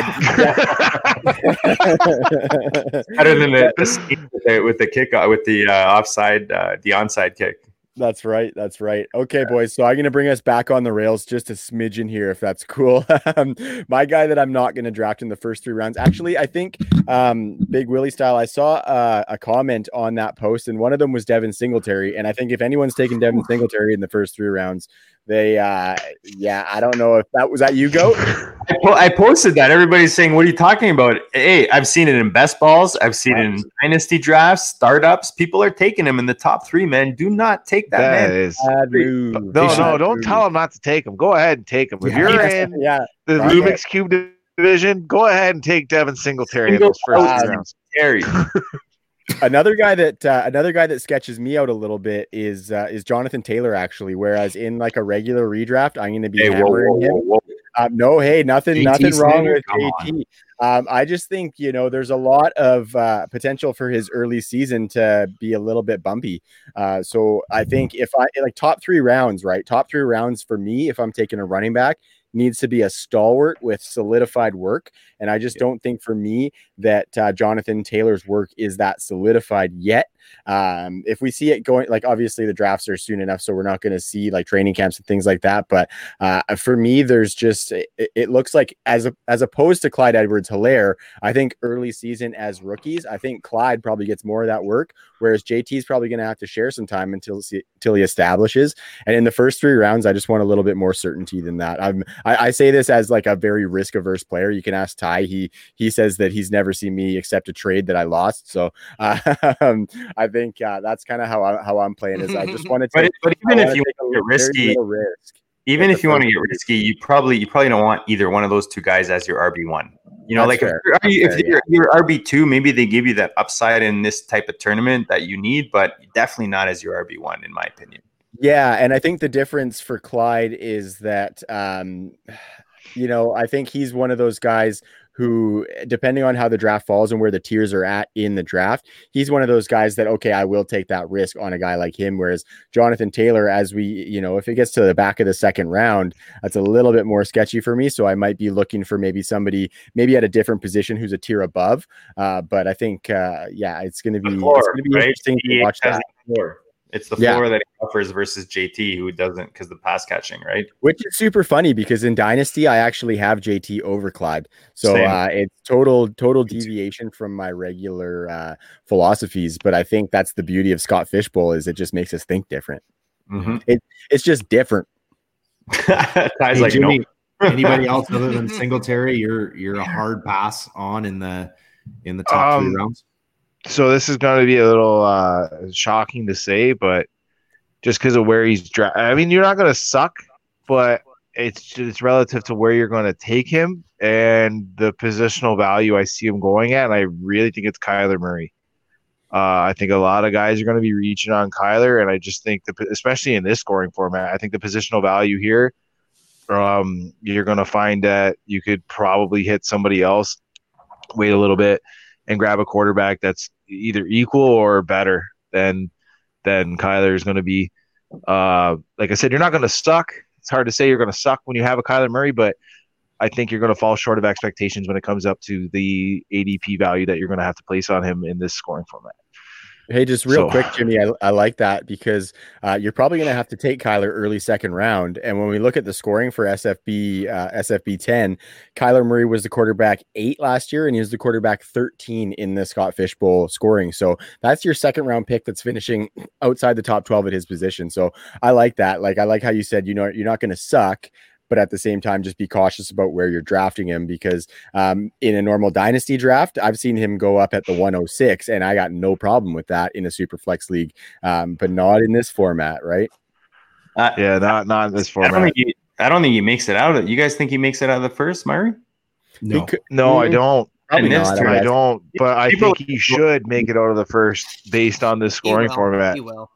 So FFPC, he's going in the 12th spot right now in the FFPC as the QB3. So if you think about the nature of this tournament and how often those QBs are going to go, he's going in the QB3 or 4 in pretty much every draft I've been in. So I feel it's either been out of the first. Him or Dak has been the consensus QB3 that I've been seeing. But change my answer, Trav. I'm going to go Josh Allen. Josh Allen probably you took my bill, man. You took my bill. You will, but you know what? You're going to steal all my players in that turn anyway. So I get some, man. No, but you got to think about. You guys are right. Those quarterbacks, right? Incompletions, you know, interceptions, now being drafted at his ceiling. There's so many red lights with Josh Allen, so he'd be my pick as the avoid. Sorry, didn't mean to. You that's perfect. I didn't want to slander Bill's Mafia anymore. We've been hard at him. Wanted to look at a question. They take everything on the chin. Don't worry. I take everything through a table. Yeah. Our boy Josh Nelson, who we're super pumped to have on the True North team, he writes in with. Who is your biggest riser after pouring over scoring format for SFBX? I think that I might be able to kind of sum this up for all of us pretty nicely and wrap it in a bow. And I don't think there's anybody else that raised up higher than Drew Brees on everybody's boards with the scoring format. Tell me if I'm wrong. No, you're right. You're right, man. You're right. I think it's evident in the fact that all of us said that we would take Drew Brees in the first round, right? You know, I think maybe it's boring for all of us to have the same answer, but I don't think that's the wrong answer. There's not necessarily a wrong answer because fantasy is a matter of opinion and luck. But I think Drew Brees has got to be the one that stands out the most. Yeah, I would. And honorable mentions, I would say Cousins and Bridgewater are my two. And one guy we haven't mentioned that I've loved until now, and he's gonna bring it up, aren't you? You're gonna let out the bag on my quarterback, aren't you? Like, here it is, right here. I'm not going Minshew. I'm going. It's not Minshew because I feel like Jimmy G is gonna get disregarded. I mean, here's the thing, right? Jimmy G was a buy for me big time until now. Obviously, Debo's gone, so. I'm just saying this, like Ty mentioned, people overreact. I feel like Jimmy G, because of Debo not being there, is going to drop very significantly. And he's still one of these more accurate guys that are going to be playing a shorter, like he's not necessarily going to be slinging the ball and throwing interceptions. Ty, I'm going to give it to you because it's got to be something way smarter than what I have to say right now.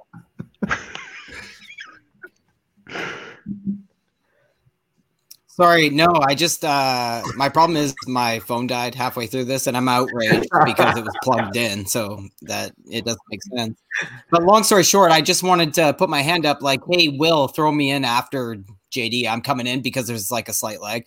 But what I'm saying is Jimmy G embodies almost everything we've talked about tonight, where he is a guy we're bumping up the board in this format, but he's also a guy who, once Debo returns, which is imminent, whether it's early in the season or not, he will be back eventually, and he's a guy that once he's back, we could see that offense transform like it did once post Emmanuel Sanders trade last year, and he's a perfect guy.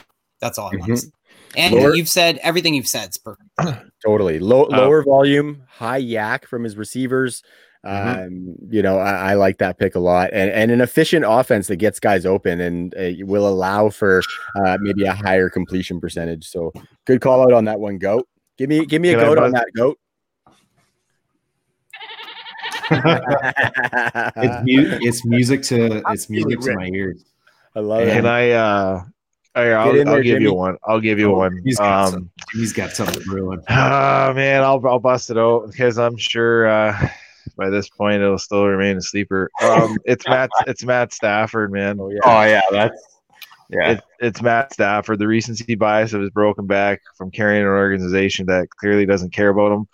And his points per game are unreal. Like, he was the QB 6 points per game, and he's another guy that you can grab late and you can stack. He's a great QB 2, I think, in this super flex format if you're going to go top heavy, man. He was part of the team that had the only team that had 2 wide receivers in the top 5 in red zone targets last year, and Kenny G and Marvin Jones, and one of those guys was tied for, like I said, I believe it with on your pod there, JD, that Marvin Jones led the league in red zone touchdowns, tied with Michael Thomas with 8, but he did it in 3 less games, 8 less targets, and 6 less receptions. So he's boom or bust, but clearly with Stafford there, and Stafford's going to be the one everyone wants Golladay, and there's guys like me that are taking Marvin Jones late, but the linchpin in that is Matt Stafford. So like I said, he is a guy that I'm going to be targeting late when I go top heavy. I love it. The next question was about quarterbacks, but I think that we've really, really hit on it, boys, in the quarterback department, and just how important it is to get the right one and seek some value there. I think to end it off, I think it would be fitting for us to talk about who we're playing for. Fantasy Cares, obviously, a great charity that Scott Fish has done, but he's opened it up for us to be able to donate to anybody that's out there, given the uncertain times that we're all facing in our communities, and there's a lot of good causes out there. So throw it over to you, Trav, and then go Ty, Jimmy, and JD if you want to give the charity, and then I'll wrap it up for us, boys.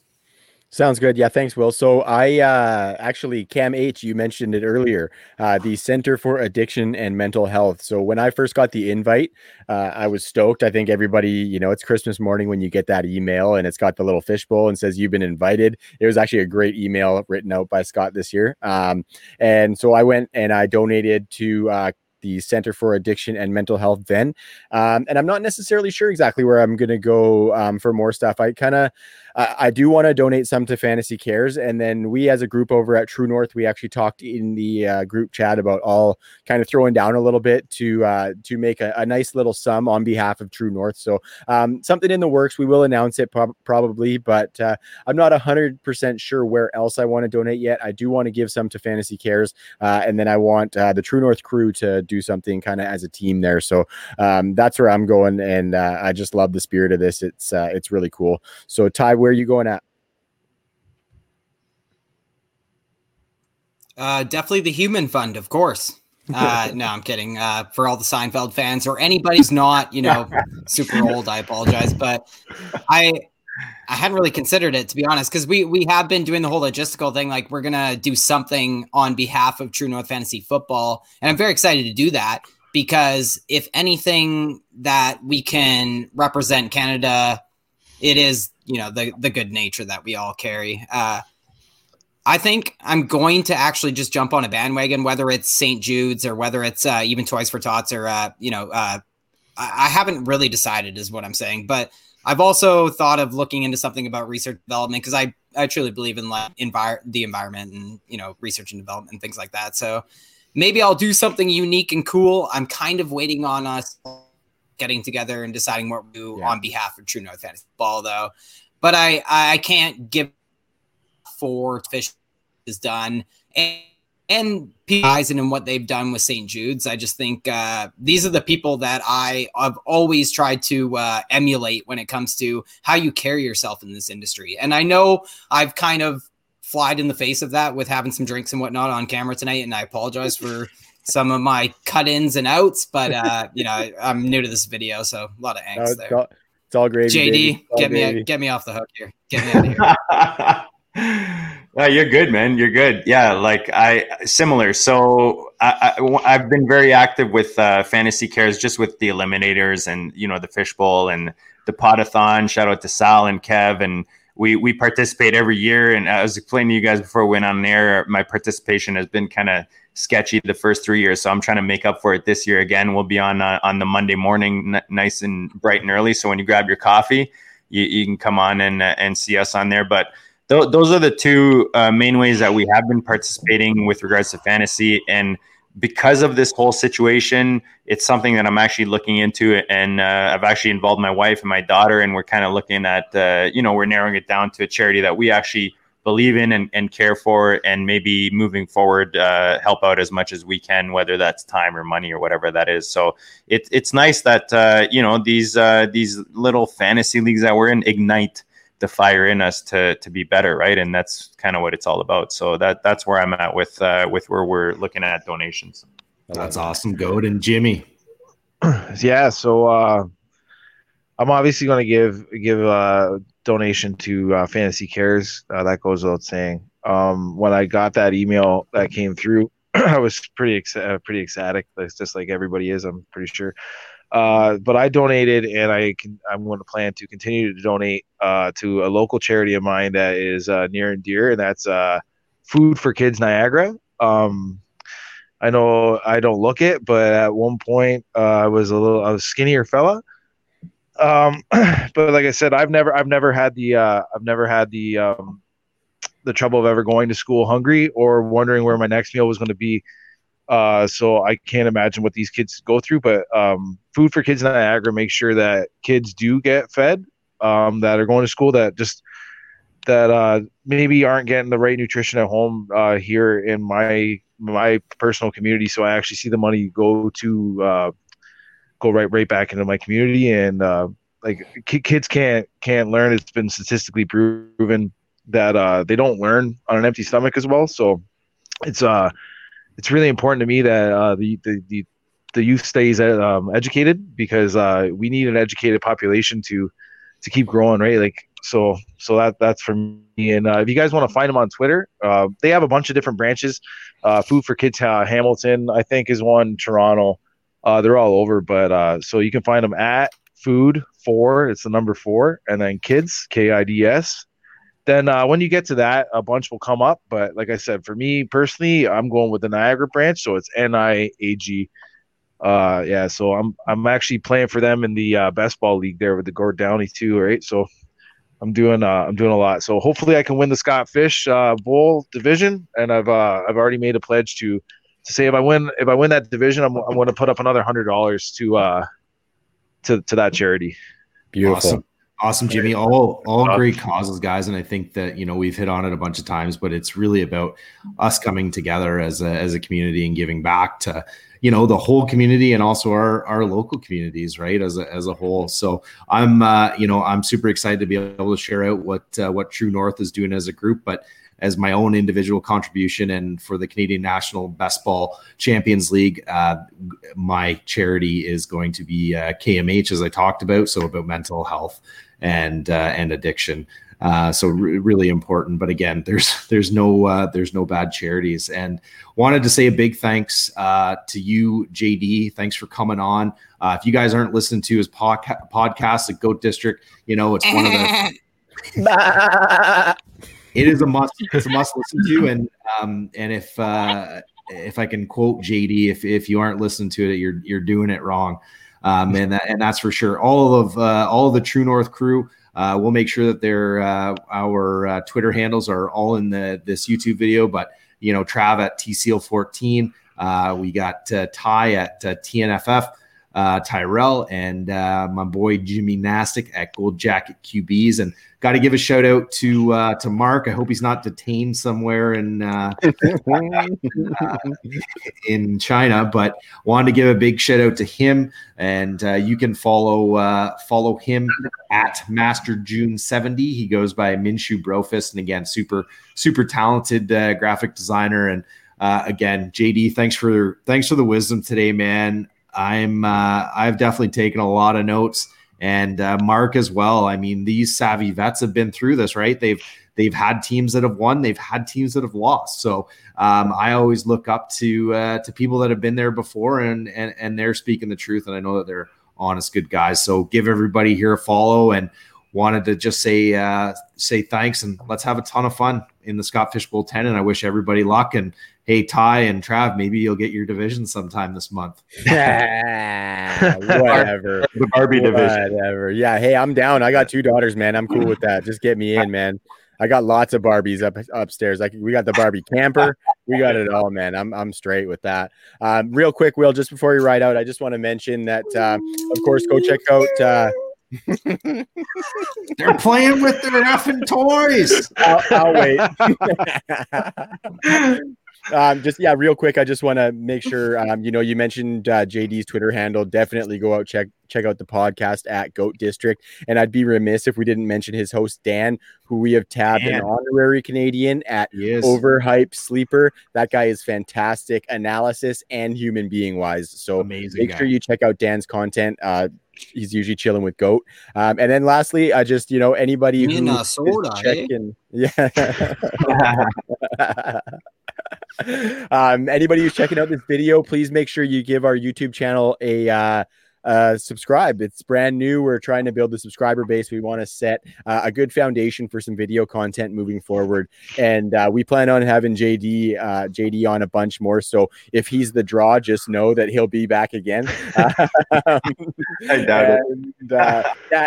Other than that, check out all of our work at TrueNorthFFB.com. We've got a bunch of guys joining the team recently, and we really appreciate those guys and just the commitment that they've shown to the brand. So that's just kind of my little True North plug there is, and I say that because I'm super stoked about the direction that we're headed. I really love this team. I love the styles. I love the personalities, and I love just the commitment to the brand. So I know, as a group, we really appreciate that from our team at True North. And then we appreciate the gracious appearance from the GOAT himself. So thanks guys for listening. Really appreciate that. All right, giddy up, boys. Peace. That was fun, man. Nice, guys. Yeah, I loved it. Thanks, JD. I actually want to talk to you a little bit about Curtis Patrick. You said you had him in your division last year, eh? I did. Did he? Do you know any tendencies by any chance? He's the 101 in my division. Funny because he's in my Pros versus Joes too this year in FFPC.